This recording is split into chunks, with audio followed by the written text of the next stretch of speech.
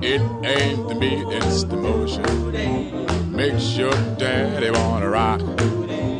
It ain't the meat, it's the motion. Welcome to the Hot Stove Society show on Cairo Radio. We're happy that you're here. Thank you for joining us.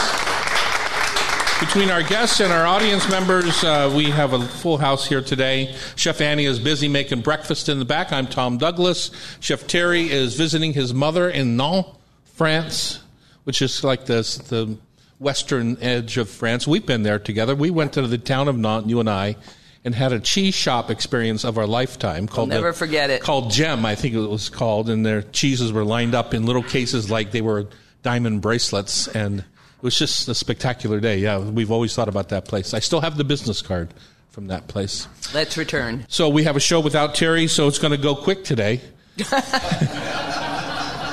He's a storyteller, that one. Yeah, mine are shorter. Yeah, exactly. So thank you for joining us. And Pam is stepping up to the mic, our producer. Exactly. You know, pleasure to be I with hear you. such good things from people when they love hearing your voice on the radio. You're a steady influence on our show. Oh, my. Well, no, because you're jovial and everyone loves to hear your passion here. I like learning more from you. I wasn't paying attention the first 40 years. Now I'm getting some cooking tips. There you go. We have a large show, 2 hours. We hope that you're listening in your garden or in your car or in your kitchen or live on Cairo. We're coming to you from the Hotel Andra here in downtown Seattle. It's a beautiful spot to stay if you ever want to come and do the show and do a weekend in downtown Seattle. This is a great place to hole up. We're going to do National Seafood Month again this week for the whole month of October. We're going to learn today about wild Alaskan pollock. I've got some here ready to go in the pan when our guests come up to the stage here. So I'm looking forward to cooking that because I don't cook pollock very much. Terry cooks it more than I do. I want to learn about its availability more today because I want to pressure my fish market. Always have it. The other thing you keep hearing about pollock is that it's a very sustainable fish. It's good for the earth to be eating pollock compared to many other creatures. Megan Vaughn of Bourbon Steak is going to visit us. I haven't been there since they changed it over not yet. from what it was before down there at 4th and Union, I think, or Pike or something like that. Our studio audience has submitted a few questions which you and I will address. I'm looking forward to that. And Chris Knight's call for fall polenta, and we have some ideas on making it scrumptious.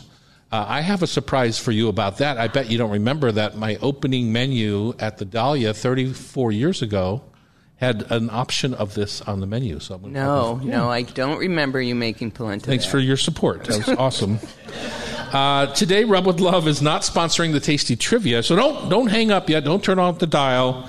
We're going to have a segment based on famous food quotes. And I think it's you and me against each other, right? Well, I might drag some of the audience in. All right, because I was just getting ready to trash talk you there, but if it's the audience, I love you all. First, let's get to our taste of the week. Pam, you started with something that's very interesting to me. A little off season, I will say, but interesting. So tell me what you got. This was a presentation of artichoke that I had never seen before. It is just the charred, grilled, oiled, tasty bottoms.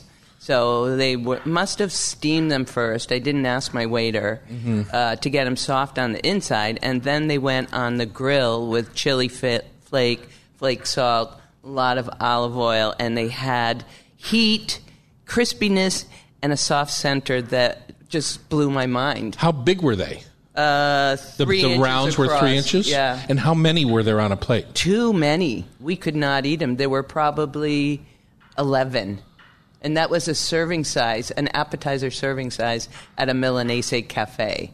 Where? In New York? In the West Village, yeah. Because that's what I find amazing about artichoke bottoms. Like, they're called artichoke bottoms. Artichoke, they're not really the heart. They're the bottom of the heart. But if they're fresh, that means they had to peel. I asked, and they do. And they use the leaves, and I think she said it was for a soup, the other pieces of the artichoke. She said they butcher their vegetables right there. The idea of butchering 7 artichokes, 8 artichokes, so that you could have just the bottoms. I know. Is mind-boggling to me in today's world. An artichoke, if you go to the grocery store, can be $4 or $5 Exactly. each. Now, they're probably not that big, but still. It was mind-blowing. How much was your appetizer? $13. Oh, my God. I know, they were losing money. It was ridiculous. How is this possible? I don't get it. And I asked how big their compost bin was because they had all that waste coming off all those artichokes. Yeah. But it was delicious. I am going to make it for you. Well, I can't wait because what a pain in the butt it is to prepare that many artichokes to get to those perfect little bottoms. Any other highlights food highlights in New York when you were there? You were there all last week, right? Yep. Because you ditched our show last Friday. Yes. We had, back to cheese, we had a perfect cheese plate at Buvette. Uh-huh. It is when the restaurant takes the care to temper every cheese and build the balance between the blues and the creamy. Different animals? The age. Sheep, different goat, animals. cow. And it had wonderful pickled fruit accompaniments. And then I was channeling you. We had a beautiful Pinot Noir one night with a duck confit. Lovely. That was spectacular. And thank you for turning me on to Maria. Because we went back for That's lunch. a splurge, isn't it? That's a splurge, but it's so worth it. The location is awesome, right on Central Park there at Columbus. And, I mean, it's $30 for an appetizer, $35, $40 for an appetizer, and $75 for an entree. You really have to go in wanting to have a special night. Yeah. But you feel I the love New York experience. You do. It's very New York, and I love sitting at the bar there. That's what we did. And last time I was there, Bruce Springsteen came and sat down next to us, and it's quite the New York experience. Yeah, I agree. And if you're going to save your night for a splurge, that's the kind of place. I used to go to Elaine's on the Upper East Side for the New York experience. Because all the celebs ate at Elaine's, and it was just a trashy Italian restaurant. And not trashy is the wrong word, but it was classic Italian restaurant. It wasn't anything fancy. My taste of the week, we continue to taste and work on the menu down at our new barbecue joint called Etta's Big Mountain Barbecue. And it's going to be opening right around that first week of November, but we continue to taste through the menu. And yesterday we did a classic, like a French dip, but with a smoky brisket, caramelized onions, some Beecher's Jack, and made with our Kansas City barbecue sauce that we already make. I haven't had a dip. What about the onions? I had a dip, caramelized onions and butter caramelized onions. Oh, I haven't had like a French dip in a long time. The problem with this, the broth that you heat the beef in, when you reheat the beef in a little bit of broth, it gets too smoky. So we had, I didn't like the smoky broth, so I just did it with some barbecue sauce. So we'll see where that ends up. But that's part of the fun part of opening a restaurant, right, is to try all these new things and new techniques. And we're getting close. My Walla Walla sweet onion stack. You know your way around an onion. Super fun. Coming up, pollock is on the menu. But it's not really pollock, is it, Pam? We've learned this already today. It's Alaskan wild pollock. We're going to talk about wild Alaskan pollock for National Seafood Month, which we're doing all of October here on the Hot Stove Society Show, 97.3 FM.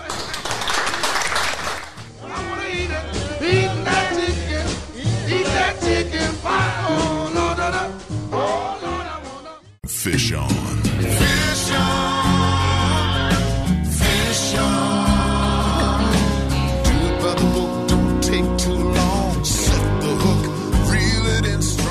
And we're back. It's the Hot Stove Society Kitchen at the Hotel Andra in downtown Seattle. If you ever want to join us, just go to hotstovesociety.com and buy some tickets. You get breakfast and hot coffee. Chef Annie is dedicated to a delicious breakfast every week.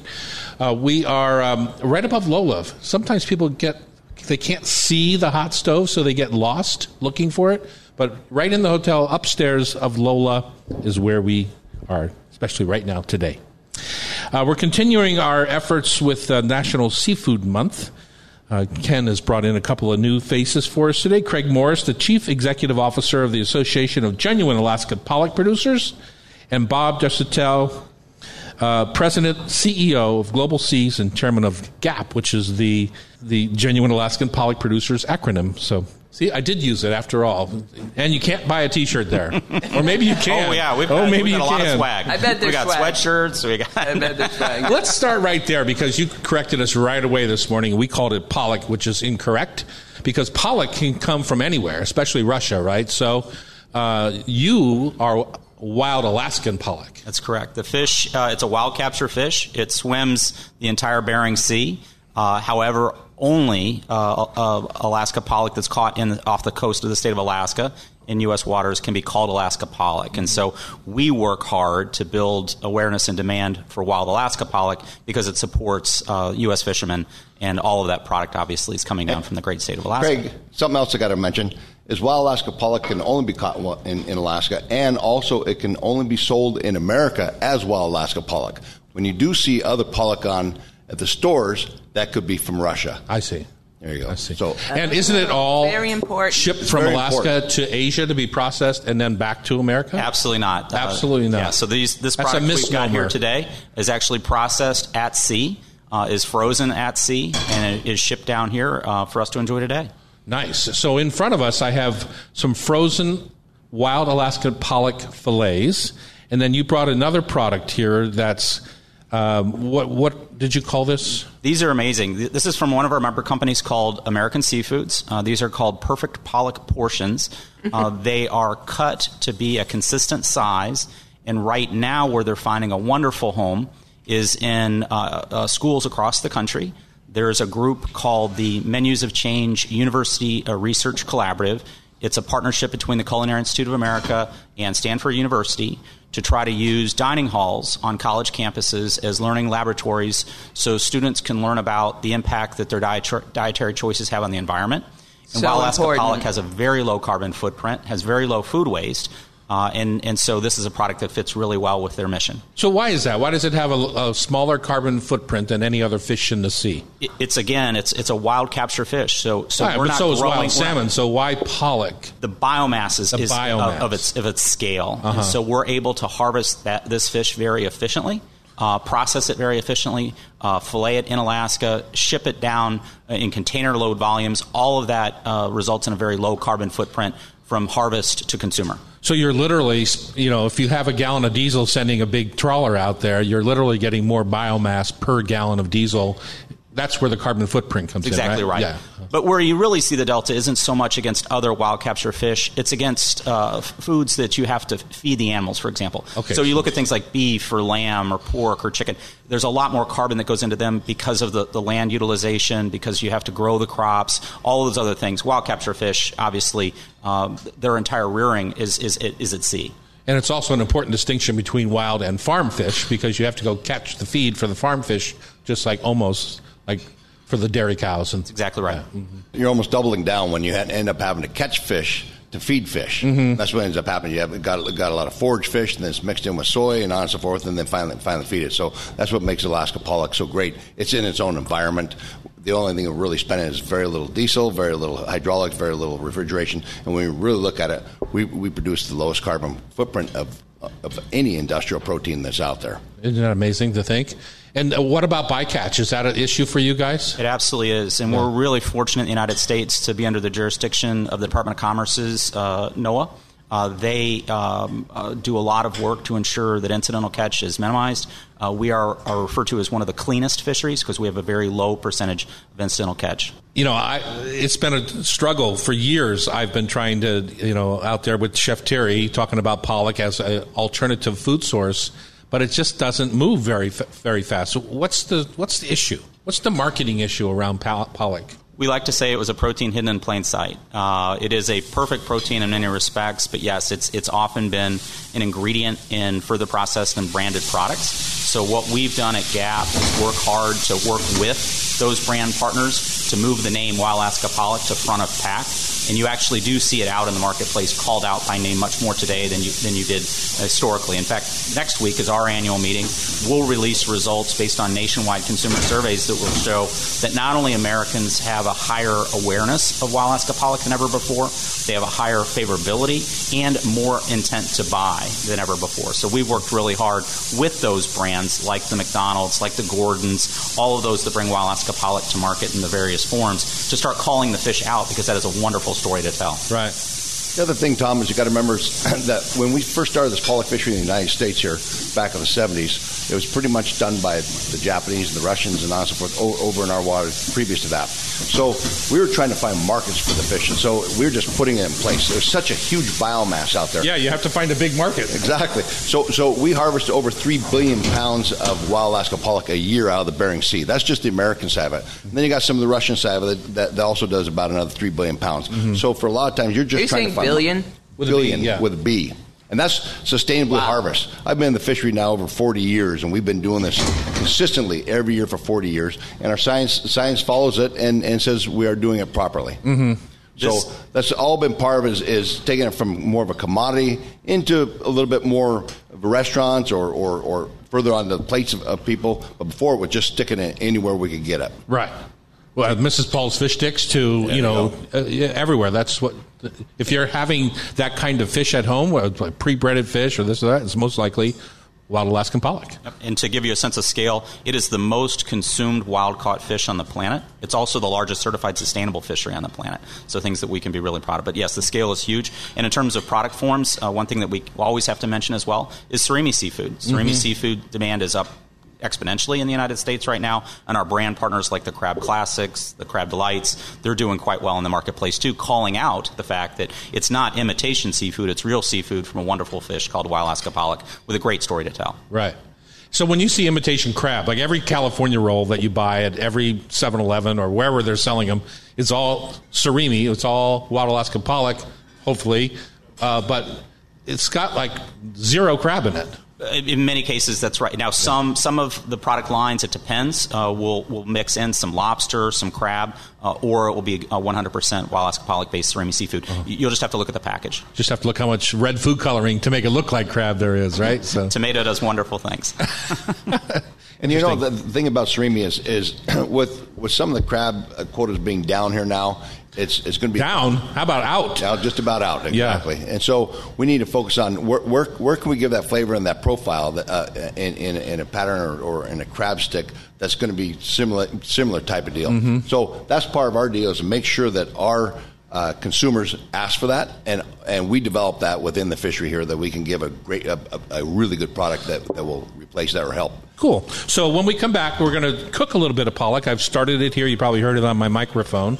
Pamela's going to taste it, and we're going to talk about techniques of cooking pollock because it does have a water release that goes on, unlike other fish. So we're going to talk about that in the next segment on Cairo Radio. It's the Hot Stove Society Show, 97.3 FM. When I grow up, I want to be one of the harvesters of the sea. I think before my days are done, I want to be a fisherman. I said, yeah, could, boy, if you would shut up and fish. Shut up and fish. And we're back in the kitchen. Pamela is cutting up some beautiful wild Alaskan pollock that looks to me, personally, like it was cooked perfectly. I wonder if it was or not. Our guests are Craig Morris, Chief Executive Officer and Association of Genuine Alaska Pollock Producers, GAP, and Bob Disotell, he's the CEO, Global Seas, and Chairman of GAP. Gentlemen, we talked a little bit about the biomass and the efficiency, the carbon footprint. We didn't really talk a lot about how the people listening to our show can cook this product. As you saw what I just did with it, I took those beautiful kind of fresh chilled fillets that you brought. I put a hot pan, I put olive oil in the pan, and I used my pizza spice, which has got heavy garlic and onion and fennel and stuff. And I did a sear on the one side, and the fillet is about a ½ inch to 3/4 of an inch thick. Turned it over and pretty much turned the fire off and let the residual heat that fish fillet all the way through. And that's how you cook any sort of fish that is that you want to have kind of a medium center, a warm center, but without, when you cook fish on two sides, super hot, like you're searing it on one side and then you turn it over and you sear it on the bottom, you can't stop the heat, right? We talk about this all the time here in classes at the hot stove and on this show. You can't stop it from continuing to cook. That's just, there's no way to stop that intense heat. So you cook it on medium on one side and then literally almost on nothing on the other side and let the pan kind of warm it through. I mean, let's face it, you could eat it raw if you wanted to, so there's no reason to overcook the fish. And that's the number one complaint I hear about people. It's like, my fish is always dry. Well, that's why. You're cooking it too hot. What have you seen out there, Craig, that in the marketplace of great ways to cook the fish, and why does it cook so beautifully? I mean, it takes any seasoning. Yeah, so we like to say that Wild Alaska Pollock has 5 pillars. It's always wild, it's wild caught, it's always from Alaska, it's got the sustainability story we talked about, it's got that mild taste and versatility, and it's got the nutrition pillar as well. It is a unbelievably lean protein. It's 20 grams of protein, less than 1 gram of fat per serving. So it makes it something that when you do cook it, as you said, you need to be careful to make sure that you hit your endpoint temperature right, and it does lend itself very well to flavoring.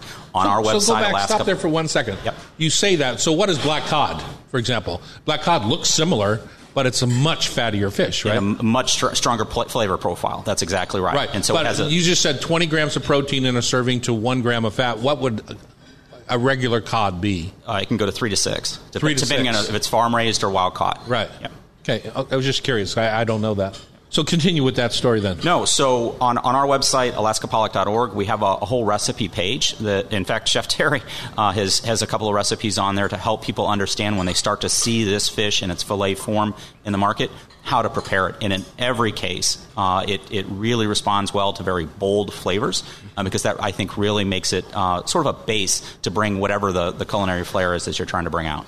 Right. And so many people that don't like fish, they don't like fishy fish, is what they are mistaking about not liking fish. And so this is the fish for them. It's not a fishy fish at all. It's not a coincidence that virtually all the seafood served in schools is typically a mild-tasting fish, and Wild Alaska Pollock is the number one fish purchased by the U.S. government for federal feeding programs like the National School Lunch Program because it's very approachable. And we like to say that Wild Alaska Pollock is a fish that you can get kids to start to eat to put them hopefully on a life journey of healthy seafood consumption, which is what National Seafood Month is all about. Right. Exactly right, Craig. So I've got 2 young kids. I've got an 8-year-old and a 10-year-old. I got them started in fishing around 2 years old, and they absolutely started with the Ultimate Fish Stick by Trident Seafoods, but they started eating that, and now they're into all sorts of fish. Thanks. Watching you, Tom, inspires them all the time to eat more fish, eat more fish. And obviously, today's world is better nutritionally to eat more fish. Salmon. We just had our biggest salmon run in all of Alaska in hundreds of 70 million or 80 million fish? 78 million fish were caught. Yeah. Exactly. Unbelievable. So now they love salmon, and they catch salmon. We go salmon fishing every year, too. So it's just not Wild Alaska Pollock in our family. It's every kind of seafood that we get. But it still comes back to we love Wild Alaska Pollock. Yeah. Pamela, you lament sometimes. So you're a big fish person. Yes. You lament that you just can't find it in the marketplace, especially at the seafood shop that you buy from. I'm with Fresh Fish up in Ballard, and they don't have everything. You have to be willing to buy what's fresh and in stock that day. And I want them to have Wild Alaska Pollock. Please. Well, it's most likely you'd have to find it in the freezer section, right? They'd have to bring in portions or... Alaska seafood in general is frozen in Alaska, and we have a big campaign that we're working on with the Alaska Seafood Marketing Institute about cook it from frozen. We want consumers to know that frozen seafood is in many cases more fresh than chilled seafood. Yes. And so one of the things that we're really proud of is bringing these portions in frozen form so that you can cook them even from frozen or thaw them out yourself and then cook them, and they'll be just as fresh as they came right out of the ocean. And I could tell you from being in this business for over 40 years, back 40 years ago, refrigeration wasn't that very good in the industry, Good right? point. And so we're bringing in fish. Even salmon was brought in days old, and then finally put in RSWs, and finally put in freezers. So we've all learned how to take care of our fish better. All the fish now, pretty much in the salmon guys, they're kept in their RSW holds. They bring in refrigerated seawater, right? Refrigerated seawater, exactly. Yeah. And that's what ends up happening in Alaska. You have some factory trawlers that bring the fish up, and right away within 4 hours are put in the freezers, froze on board, filleted and frozen on board, and then delivered. The catcher vessels out of Alaska also bring it on board. They put it into refrigerated seawater down in 29 to 32 degrees, bring them back in the short plants within 48 hours, and then that's where they're filleted and processed into various forms. So you literally, when you buy a piece of wild Alaska pollock, you're getting a 2-day out of the ocean fish. At the most. At the very most, yeah. Exactly. You got to remember it's kept down to temperature during those 2 days. Right. So, I mean, if you're going to any fish market in Seattle, it would be very unusual to get any fresh fish that's less than 2 days out of the water. And frankly, you know, they don't need to be. That's not necessarily an indictment of the fresh fish, because fresh fish, if it's handled properly, can be 7 or 8 or even 10 days out of the water. What you want to do is you want to run your finger over it, right? If you're people will let you, if you run your finger over a salmon fillet, for example, and it comes up with orange meat on your finger, it's been out of the water a bit. So it's starting to deteriorate. Yeah. So fresh fish really does hold together, and it's beautiful and shiny and luscious. And so. Yeah, I like to see that sheen where it almost looks alive. So when you see pollock, if you went into you go to fresh fish up on 80th and 24th or and Central Ballard. Market. What are you going to do with it? You see this fish here. Did you try it?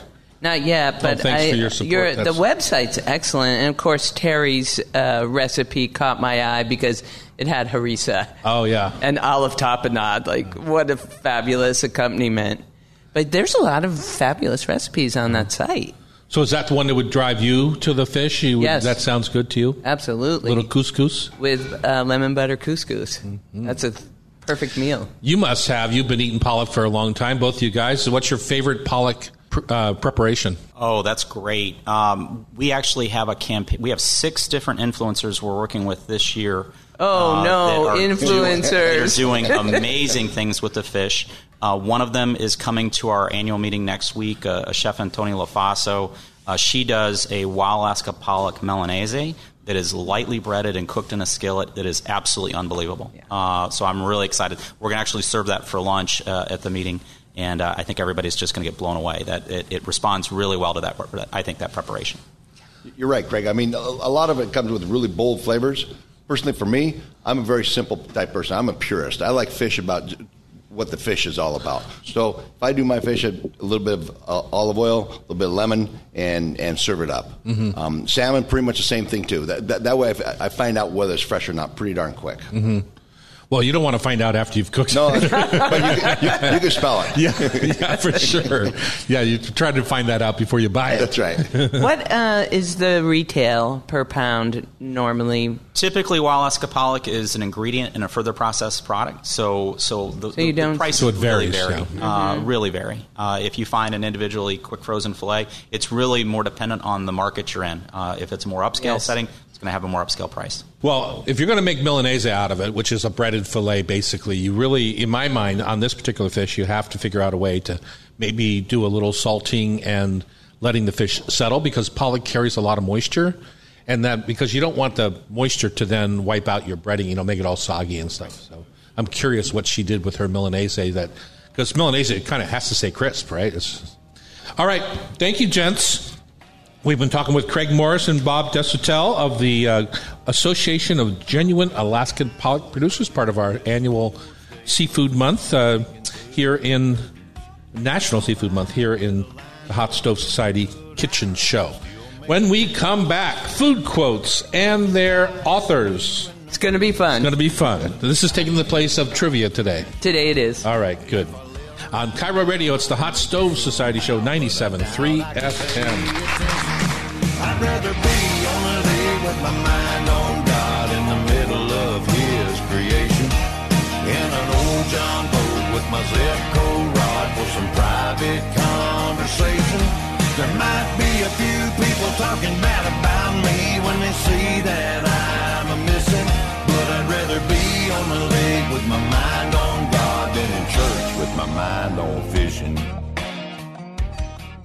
Well, I believe I'll have me a beer, 'cause it ain't sold in heaven. You gotta buy it right here, and you can't take it with you whenever you go. Here we are. It's the Hot Stove Kitchen on Cairo Radio. Chef Terry is visiting Mama Jeanette in Nantes, France. And so Pamela, our producer, is stepping into the mic instead. And she is taking liberty with our show, which she once in a while does. You know, the Tasty Trivia segment is the most popular segment of our show. And, I know. And so what are we doing here?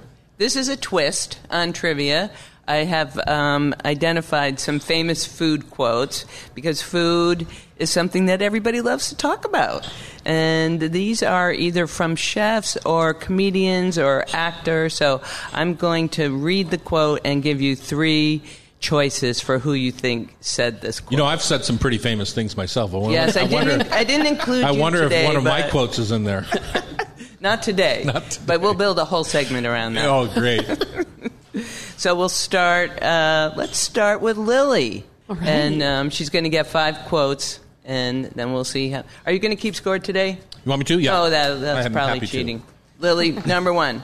My weaknesses have always been food and men in that order. Who do you think said that? Alice Waters, Dolly Parton, or Phyllis Diller? I'm going to guess Phyllis Diller. She would have said that, but it was Dolly Parton. Okay. Number 2. Never eat more than you can lift. Do you think that was Chris Rock, Miss Piggy, or Bobby Flay? Oh, gosh, that's More hard. than you can lift. Oh. Like as in lifting weights? Yeah. I'll say Miss Piggy. Yay! This one is very philosophical. Okay. Literature. One cannot think well, love well, sleep well, if one has not dined well. Would that be Padma Lakshmi, Virginia Woolf, or Kat Cora? I'm going to say Virginia Woolf. You are correct. Whee! Yay! Good job. Virginia Woolf, she said that a long time ago. I know it. Both Padma and Kat are still kicking. Number 4, sharing food with another human being is an intimate act that should not be indulged in lightly. Nigella Lawson, MFK Fisher, or Marilyn Monroe? Oh, I'm going to say Nigella. She would have said that, but it was, in fact, MFK Fisher. Oh, it would help if I knew who that was. And this one, all you need is love, but a little chocolate now and then doesn't hurt. Ooh. And our choices are Charles Schultz, Paula Dean, or Jay Leno. I'll go out on a limb. You're 2 out of 4 right now. Oh, this it's not could a great take you over batting the average. top. Okay. I'll say Charles Schultz. Yay! Wow. I definitely would have gone Paula Dean there. So. I think if she said butter that instead of chocolate. Yeah, or mayonnaise. Good job, Lily. All right, Renee and Matthew, you ready for So this? 3 out of 5 for Lily. So she's in the lead.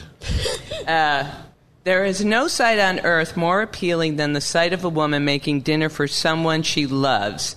Do you think that would have been Woody Allen, Thomas Wolfe, or Tom Colicchio? Who's Thomas Wolfe? Do you know? Matthew says Thomas Wolfe. He's correct, of course. Wow. Nice job, Matthew. I love this one. Always serve too much hot fudge sauce on hot fudge sundaes. It makes people overjoyed and puts them in your debt. Do you think that was Judith Olney, Roseanne Barr, or Wolfgang Puck? We'll go with Roseanne Barr. It was Judith Olney, but I could hear Roseanne saying that in my head. Number 3. So do we have any idea who some of these people are? Oh, yeah.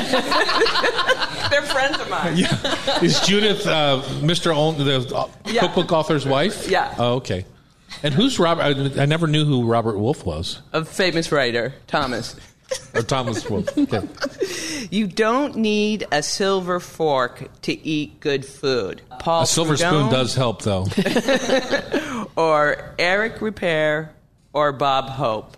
What was the first one? Well, no, Paul what was Prudhomme. Paul Oh, Prudhomme? we'll go with him. Oh, that was rotten. Dastardly, behind the scenes. I didn't realize what I was up against here today. Cooking is all about people. Food is maybe the only universal thing that really has the power to bring everyone together. No matter what culture, everywhere around the world, people eat together. Do you think that was said by Guy Fieri, Ina Garten, or Madonna? Matthew says Madonna. Oh, Guy Fieri said it, but I wish Madonna would say that. Madonna ate at my restaurant. I've fed Madonna before. Ooh. If you remember, Matthew wasn't alive yet, but Desperately Seeking Susan, when that movie was out, she came in the Cafe Sport. Remember that? Wow. Yeah. No. I do. I do. Number 5. The only time to eat diet food is while you're waiting for the steak to cook. By a beloved chef. Would it have been Julia Child, Jerry Seinfeld, or James Beard? James Beard. Julia Child! All right. So How'd they do, you got Tom? 2 out of 5. So Lily crushed you.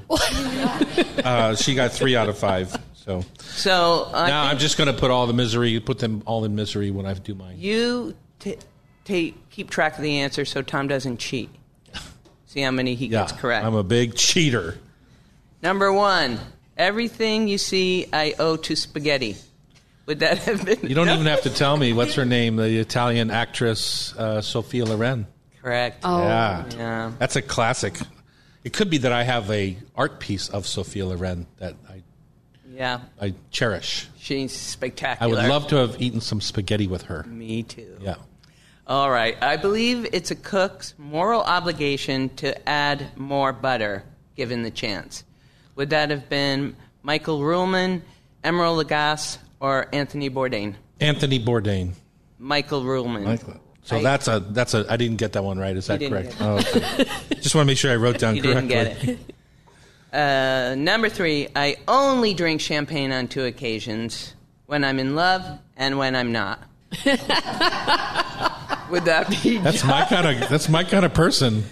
Giada De Laurentiis, Sharon Stone, or Coco Chanel?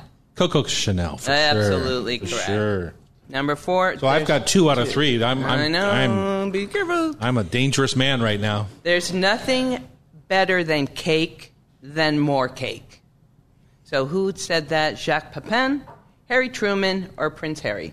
I'm going to say Harry Truman. Correct. Yeah. You're a history student. That's kind of a Midwest kind of thought. I love this final one. Okay, I'm 3 out of 4. I'm just saying, Lily. Uh-oh. You got somebody on your tail. Uh-oh.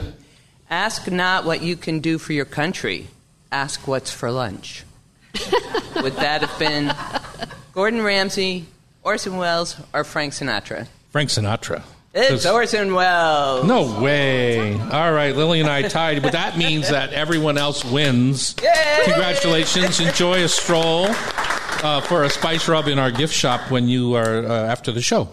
Thank you all for playing. Thank you. Next hour is going to be jam-packed. Just letting you know that right now. We're going to talk to the Chef Megan from Bourbon Steak, and we're going to do some burning questions right here on the Hot Stove Society Show on Cairo Radio 97.3 FM. Yeah. Lemon tree, very pretty, and the lemon flowery sweet. Waiting for the dinner bell to do the bell thing. Dinner bell ring. I've been leaving. Fall is time for a beautiful, creamy, delicious polenta, and we're going to try and make some of that right here at this segment at the Hot Stove Society Show on Cairo Radio. Thank you for joining us today. We have a pretty tepid audience today. Have you guys had breakfast yet? Or you're just sated? That's what's going on. Yes. I'm Tom Douglas. I'm here with Pamela Hinckley at the mic. Hello. Sitting in for our good pal Chef Terry, who's in France at the moment, visiting Mama Jeanette on his way back from Morocco. Can't wait to hear his recent couscous stories. I know. Probably they'll sound a lot like the last time he went to Morocco and the time before that. He loves Morocco. I know. Yeah, it it's fits awesome. him perfectly. Yeah. You know, polenta is one of your favorite foods. We've had it all over Italy. I've had it in my life. My father-in-law kind of grew up on polenta because he was poor, and his family, that's all they could afford was polenta. So as we got older, And as Jackie and I became a couple and then got married, we would often think we were gourmands and make very delicious polenta. It had a revered place on the opening menu of the Dahlia Lounge 34 years ago. I don't remember that preparation. Well, I'm going to go into it in a second, but my father-in-law refused. Every time we made polenta, he refused to eat with us because he just said, it's just got too many bad memories. I was too hungry when I had to eat it, and I had to eat it often. Poor. Yeah, it made him feel poor. Yeah. So wrong. All you got to do is put a lot of rich cream, rich cheese, pound of Parmesan, rich caramelized onions, and you can feel rich when you're eating polenta instead of feeling poor. So what did you bring for us here today? This is new to the marketplace, and it is actually from Piedmont. When you visit that wine region and you start going up into the hills, you'll see a lot of the farmers have corn drying, and they've diversified. The farmers who grow grapes have diversified often and have corn as well to make polenta because it goes so perfectly with Nebbiolo. Right. So Nebbiolo is the grape of the region, or the overwhelming grape of the region. What do you know is the difference between grits and polenta? The grind. The grind, right? Yeah. And how much of the kernel, the coating of the kernel is maintained. Right, exactly. And grits take, depending on the grind on the polenta, the smaller the grind, the finer the grind, the faster it cooks. So some of the big chunky polenta can take a half hour to cook. What they often call instant polenta, which is kind of like almost powdered corn, goes so fast. It can be cooked in a minute. Yeah. So there's lots of ways to do it. Let's talk. You're the polenta queen. Let's talk about how your favorite preparation goes. You've got to have a great chicken stock, I think, and start with onions in the pan, chicken stock, and I'm impatient. Even the coarsest polentas, I have never cooked over 15 minutes, but I've had Eric Tanaka make it for me. And he's my partner. He's steering away for like half an hour. So there must be something that develops in the corn. There's no gluten. There's starch. There's starch. Just like you get cornstarch, right? That's in the whole ground polenta. But I'm surprised you start with chicken stock because that's what slows things down, right? Oh, because of the fat? No, the viscosity of the stock doesn't get absorbed into the corn as quickly generally. So I never start with chicken stock. I start with the water, and then I'll reduce chicken stock on the side, and if I want a chicken stock base, then I'll add the chicken stock later in the cooking. But to me, it cooks much faster, just straight up water. Some people, a classic Italian way is to use milk, to cook it in milk. I love finishing with milk. You know how they cook like the plain filling in milk, or they braise the pork? Yes. Same idea. Yes. I think that cheesy, dairy-infused polenta is really sexy. I love that. But what was it? Your eyes got sparkling there. I'm a little uncomfortable right now. Did you see her eyes when she said that? Oh, my God. Cheesy polenta. Now I'm blushing. Tell us how you made it at the Dahlia. So, at the Dahlia, the opening of the Dahlia, so this is a long time ago. Polenta, kind of rides the wave of food fads. Sometimes it was really hot. At that time, it was very popular. It was on every menu, it seemed like. And I would take and make polenta, but make a stiff version of it so that when I put it into a cookie sheet, it had a rim, maybe like what we call them sheet pans. It's not like a flat-sided or flat-edged cookie sheet.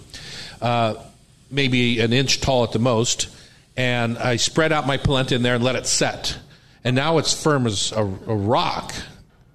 And I called it the Galaxy of Polenta with braised chanterelle mushrooms or sauteed chanterelle mushrooms. And I would literally take moons and star-shaped cookie cutters and make the cutouts. And it was like I was just being fun, trying to have fun. And so I called it Galaxy, and it became our bestseller at the time.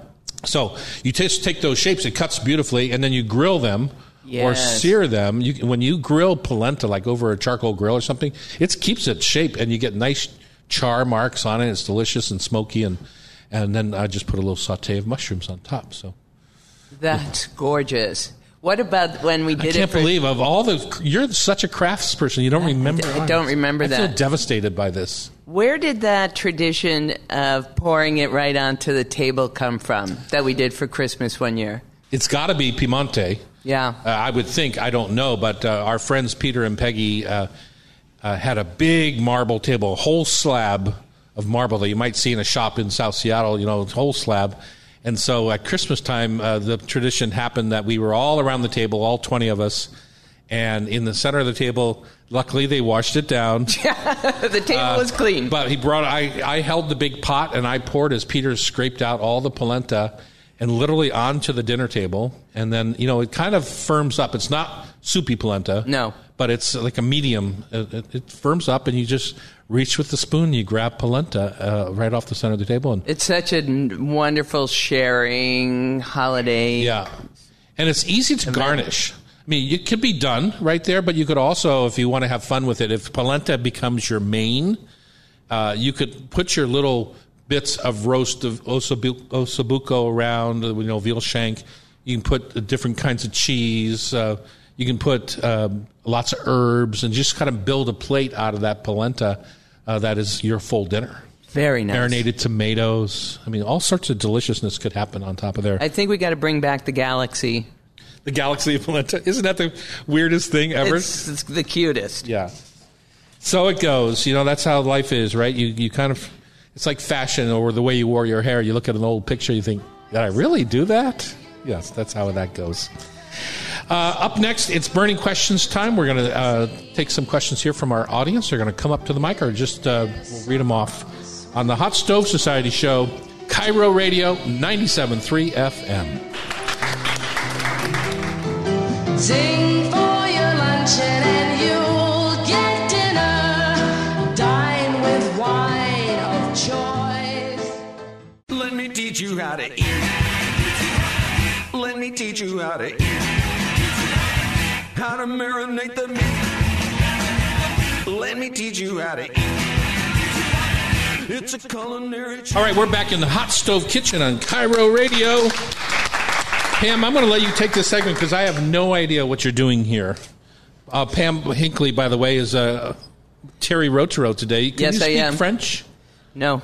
Okay, good. We don't pronounce Moi aussi. His name the way it deserves to Thierry, be pronounced. Thierry Rotaro. Yeah, that's better. Yeah. We've got to up our game on that. Yeah, why not? Because he's important to us. Well, because we have a live audience today, I wanted to hear from them. We did this segment when you were traveling in France. Oh, yeah? I'm making polenta, by the way. I was inspired by our last segment. By Terry. And I think it's good to hear what people want to know and what they want to talk to you about because you are a magnificent chef that's made a big impact on Seattle and the food we eat here. All I got to say is if I was that magnificent, my quotes would have shown up in your segment on famous quotes. So I told you I'm going to dedicate a whole segment just to your quotes. What's the one that's near and dear to the hot stove heart? Don't let the recipe box die. With you. With you. Right, pass it on. Teach your kids your family history. Which is why we are so thrilled today to get our first question from Matthew, young Matthew. Young Matthew, you have to jump right up into the mic. See how close I am? What do you want to know, Matthew? Okay, what is your favorite cut of steak and how do you prepare it? I always use star anise. My favorite cut of steak and how do I prepare it? Well, there's a cut of steak kind of called the chef's cut. And it's because the butcher's cut was always the butchers could never afford to take out the beef tenderloin. They had to sell the expensive cuts because that's how they made their living. So they would eat oftentimes the less expensive cuts. And so in that world lives a hanger steak or a skirt steak. And they were kind of always like almost like a secret, a butcher's secret. And that steak is my favorite because it's really red, and the redder the meat, the more kind of bloody, I guess it is, so the more flavor. That's why flat iron steak has such a nice flavor to it because it's right up by the neck joint. It's really red and delicious. But so skirt steak is my favorite, and I love to marinate it and then put it on the hottest coals I can get. You know why I do that? Because then it'll get a nice char. Yeah, that's true. You'll get a nice char, but the problem is, like on a 1 inch or 2 inch thick rib steak, you can get a nice char on it without overcooking the center. But the skirt steak is only like maybe a ½ inch thick. So if you get a really hard char on it, or to try and get a hard char on a medium fire, you're going to overcook the steak. So I take it that because it's the thin steak, any thin steak, I take and I put it on the hottest fire I can get to get my char before I overcook the center. Thank you, Matthew. Thank you. By the way, you were, I'm assuming this is your mother. You did great on the quotes. All right. Hey, how are you? Good. So you have an amazing amount of seafood here on the West Coast. It's been my experience that a lot of chefs on the East Coast, they think their products are superior to the West Coast. And being here, I mean, is there anything on the East Coast that you would bring in, like blue crab as opposed to Dungeness crab, or Maine lobster as opposed to the spiny lobsters here? Or as opposed to king crab or so. Right. Well, I think the short answer is no, for a couple of reasons. One is there's really nothing better either way. I'm a local person, so I would eat locally. I wouldn't personally bring in a bunch of Dungeness crab to Boston either. So it's like I tend to eat as local as I can, whether I'm in Sardinia or whether I'm in Boston or Seattle.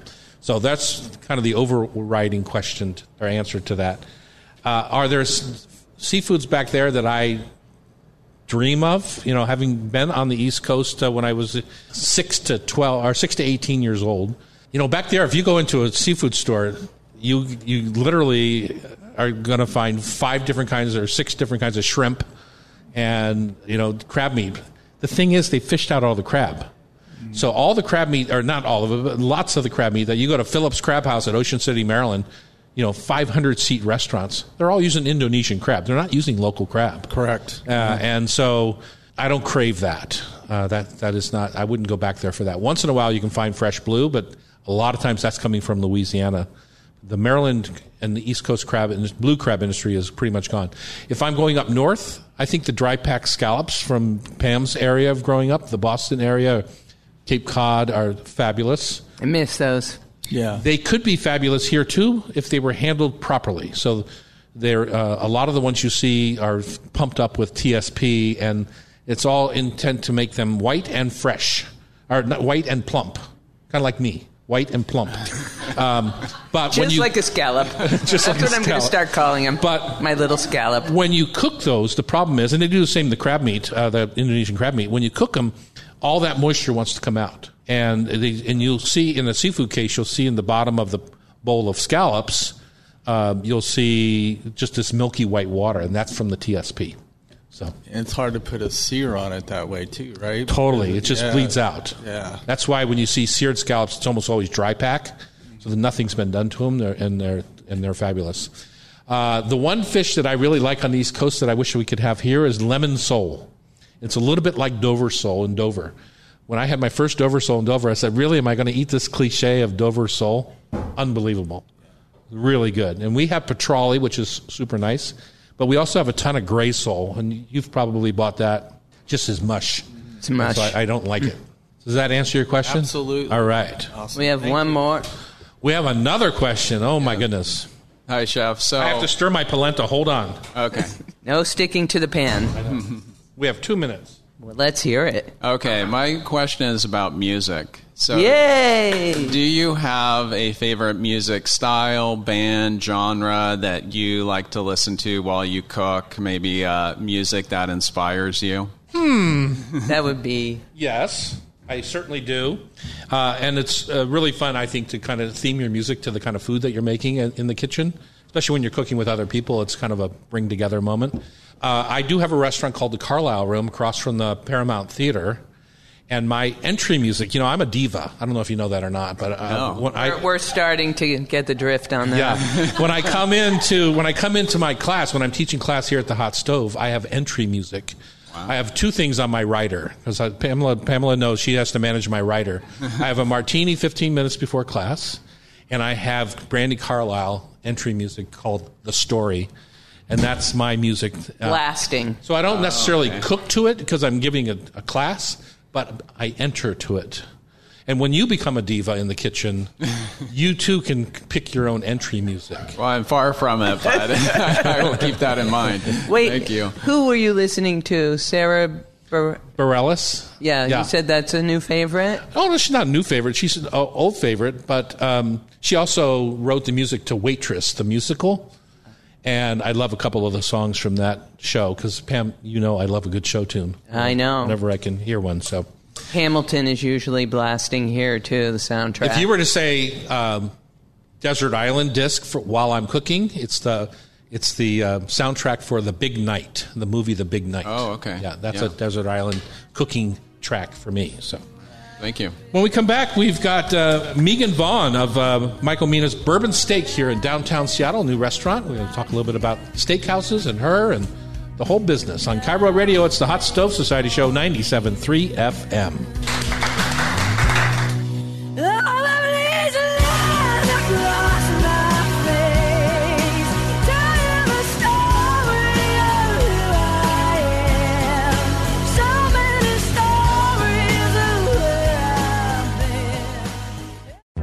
Outside in and inside out, you're my meat. I am fat and party, but Lordy, you're my meat. From your feet to your head, you knock me dead, you're my meat. I got you covered, but baby, you're my meat. In the days of old, when nights were bold, they were pious and modest, I'm told. Can't see that couldn't be me. I'd have to talk about your yams and your big fat hams. It excites me so because I know you're my meat. Fat and 40, but Lordy, you're my meat. All right, here we go. It's Back to the time. kitchen. We're going to talk steak. We're going to talk steak. We're heading into the fall. Heavier, lustier meals sound appropriate. And we've invited Chef Megan Vaughn of Michael Mina's Bourbon Steak, downtown Seattle. What are you, 4th and Union? 4th and Pike. 4th and Pike. Mm-hmm. Down right in Midtown Seattle. Lovely little restaurant. Used to be called RN74. Correct. Right? And now it's called Bourbon Steak. Megan, you've brought yourself from L.A. all the way up here. That is correct. Tell us about you and how you ended up here in downtown Seattle and your history. And maybe you could... Is there a story behind your tattoos? I've always wondered this when people have as many... have like body art that's dramatic like yours. Is it represent different parts of your life? I want to know about you, Megan. I sort of started getting into tattoos a little bit later on. Mm-hmm. I got a couple when I was in my 20s, but I mostly got all of this in my 30s. Oh, really? And so I literally just finished doing my back. My whole back is done. Uh-huh. And it's just, I love being able to wear like a piece of art on me, and it's going to be with me forever. I know a lot, that sort of turns a lot of people off. That freaks some people out, yeah. But for me, like, I think my tattoos are so pretty and beautiful that it doesn't bother me, and I actually love it. So it really just is me wanting to have artwork on me. So they honestly don't each represent like an important part of your life more so? No, not I was really. curious about that. Yeah, it's just more like I vibed really well with the tattoo artist that I had, and we just sort of collaborated, and it's just sort of what lovely. they chose to do. Yeah, thank Pam you so noticed much. it right away too. Thank you. Getting back to the real reason you're here, I don't know what I got off on that, but you came up from LA to chef at this restaurant, and so tell us about your history and what brought you here. It's funny. I actually didn't grow up cooking at all. I pretty much ate spaghetti, ketchup, and chicken fingers. That was like my diet as a kid. You just Matthew was crying behind you right now. So that was what my parents gave me, and getting into high school, I started working in restaurants and I loved it. So but I was working front of the house. And then in college, I was a business major. I wasn't really feeling the business major aspect because I always knew I was going to go into restaurants eventually. And my mom was just like, hey, why don't you give cooking a try? Because I've always loved the hustle and bustle. I've always loved the lifestyle. And so I went to Johnson & Wales. I was going to James Madison University, and then I transferred to Johnson & Wales, where I just picked it up. I loved it, and I just stuck with it. And I've been cooking for almost 16 years now in kitchens. Yeah. And So you're an East Coast person. East Coast, yeah. So I went to Johnson & Wales in South Carolina and North Carolina. Charleston is a great food city now. It was still a great food city back then. And they had such so many candidates to work in restaurants because there was a school there. So started there, and then from there went to North Carolina. North Carolina, I went to Hawaii. And I started my career with Wolfgang Puck at Spago there, and was there for about 4 years. Moved to Los Angeles. That's on the island of Maui, I think. Correct. Yeah. And then I went to Los Angeles, started working at Cut Steakhouse there with him. And then I moved back to the East Coast for a little bit in D.C., moved back to Los Angeles where I picked up with Wolfgang Puck again and sort of just stuck with him. And then pandemic hit, so sort of we closed down. Sort of like was rethinking what I wanted to do, but I still stayed in the kitchen. And then I recently just got this job with Michael Mina at the beginning of January of this past year. And I actually started in corporate, and I was going to like different properties, helping open, helping fix. And then, they were like, hey, Seattle really needs a chef. Would you like to accept that position? And I did, because I eventually wanted to be an executive chef with a restaurant. And so I thought this was a great opportunity just for me to get in the door, and then I would like to stay here for a little bit and then just see where else I go. Right. And so what's the difference as a traveling chef that's always fixing issues and being the executive chef? Is there a big difference in work? Well, I mean, when you're corporate, like every restaurant is yours when you step into that door. It's definitely a harder life. It's a road life. Like, I have a wife now, and it was really tough on, just the relationship and her. So, which is why one of the biggest reasons why I decided to take a more permanent position. Calm down. Yeah, exactly. Because, I've been traveling a long time, and, I'm finally a unit with somebody, and it's important for them to be part of that decision with me. So it is different in the fact that it is your restaurant, but when you're more like an executive chef of your own restaurant, it really is your baby. Like, you really take care of everyone there, the financials, everything that it involves with it. And you really invest so much. Corporate, you do the exact same thing, but it's just a little bit different when you are in the day-to-day, every day with the same people making, and you grow like very strong relationships with the people that you work with, which I really appreciate and I really like, which is one reason why I do like being, at a more permanent spot, because I can actually see the growth within my line cooks. I can see the growth in their personal and professional relationships. Like, that to me is really important. It's restaurant life can be tough on relationships, whether you're traveling or not, right? Because if you're working with we'll call them civvies, a civilian who has a real 9-to-5 job, and you're working restaurants, which is nighttime 9 to 5 and weekends and all the rest, it's hard to make a life out of it. It is incredibly hard. Actually, one of my really good friends, that I work in a restaurant with, she called them day walkers. But yeah, it's incredibly hard, and it's I've definitely had a lot of failed relationships because when everyone is at home for the holidays, when everyone is off on the weekends, when everyone is getting to go out to dinner, I am at the restaurant constantly. I probably haven't seen my family in about 2 years because of the traveling, because, I've had to stay, at the restaurant like during the holidays. So it is very tough on your significant other. It has to be somebody very special that, can... Or somebody in the biz. You're right. Or somebody in the business that knows and that can sort of withstand that, works type the of same hours, all that kind of thing, Yeah. Luckily, my wife good for you for figuring it out. Yeah, Maggie's amazing. Like, she's a hairstylist, so she sort of knows the hospitality industry a little bit, but works weekends. Works weekends. Sometimes work nights. So certainly she gets it. Yeah, awesome. Well, good for you for finding that part of your life. Okay, so now you're here. You're living in South Lake Union, the hustle and bustle of the tech area. You're now running Michael Mina's Bourbon Steak. What is it like to transition from a Wolfgang Puck environment to a Michael Mina environment? I mean, Okay, so can I just put in there so our listeners know, Michael Mina has, 50 restaurants around the country or so? Yeah, I mean, Maybe yeah. And- Wolfgang had the same, although he's slimmed down a bit. Slimming down a little bit, but... So these are international corporate chefs. Yes. Yeah. I mean, they're both very celebrity figureheads.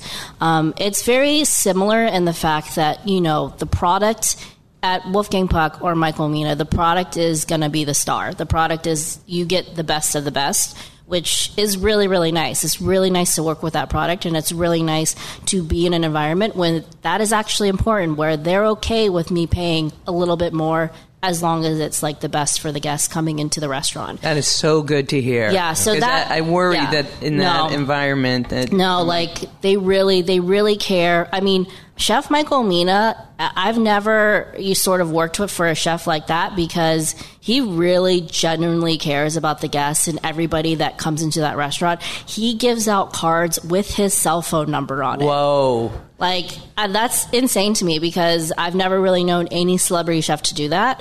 And he actually he called me like a couple weekends ago to tell me I was doing a good job. Like, Nice. that's really nice, for him Yeah, to... it's more than nice. Yeah, for him to like take an interest and to recognize, like, just anybody that is working for him, that to me is huge, So, and right now, like, I just think it's really nice when you have chefs that actually care about their employees, because I feel like the hospitality industry has been so exploited over the past, however long.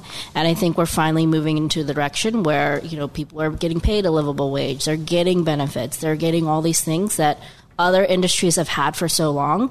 And it's finally time for people in this industry to get them. Yeah, and I've been saying it all along as a former line cook myself, that the idea that these line cooks are now making, including tips, I get it, but anywhere from $30 to $40 sometimes. Mm-hmm. It's about time. It's awesome for what the effort you've worked towards that for a long time. Yeah, but it's not. You can't do it alone. Mm-hmm. The industry has to move that direction, or you're just not competitive. You're, all that kind of thing. But when we come back, let's move on to steak. Perfect. Yeah. And what makes bourbon steak a little different, and what a home cook should look for when they're buying steak at a butcher shop or a grocery store. On Cairo Radio, it's the Hot Stove Society Show, 97.3 FM. The rubber band, it ain't the meat, it's the motion. Makes your daddy wanna rock. It ain't the meat, it's the motion. It's the movement that gives it the sock.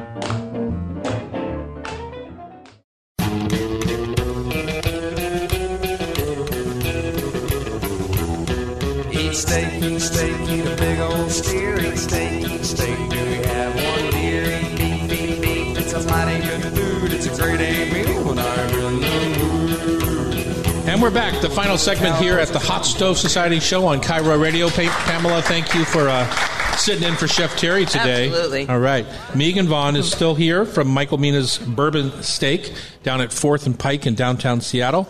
And, we talked a little bit about your history and the interesting parts about being a chef and relationships.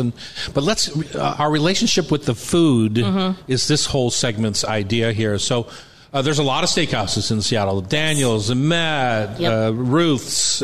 Everywhere you look, there's a steakhouse. What makes bourbon steak a little bit different?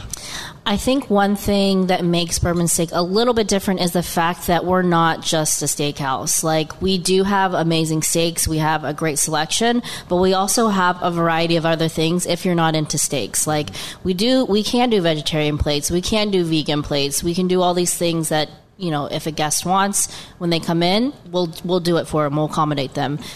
We have, fish dishes. We have chicken. We have other things that is just not just steak and potatoes, that I think is really important to give, guests a variety. Have you been up, there's a local guy, Kurt Denmeyer, who has what I consider the best beef in town, the Wagyu Mishima Reserve, right? Yep. Up there at the butcher's table. Have you tried that beef yet? I have had that. Yes, I have. I mean, just as a beef, not necessarily Right. Mm-hmm. Yes. I mean, it's amazing. Like, I think that any of these, Japanese or, blend of American and Japanese, they're going to be amazing, any type.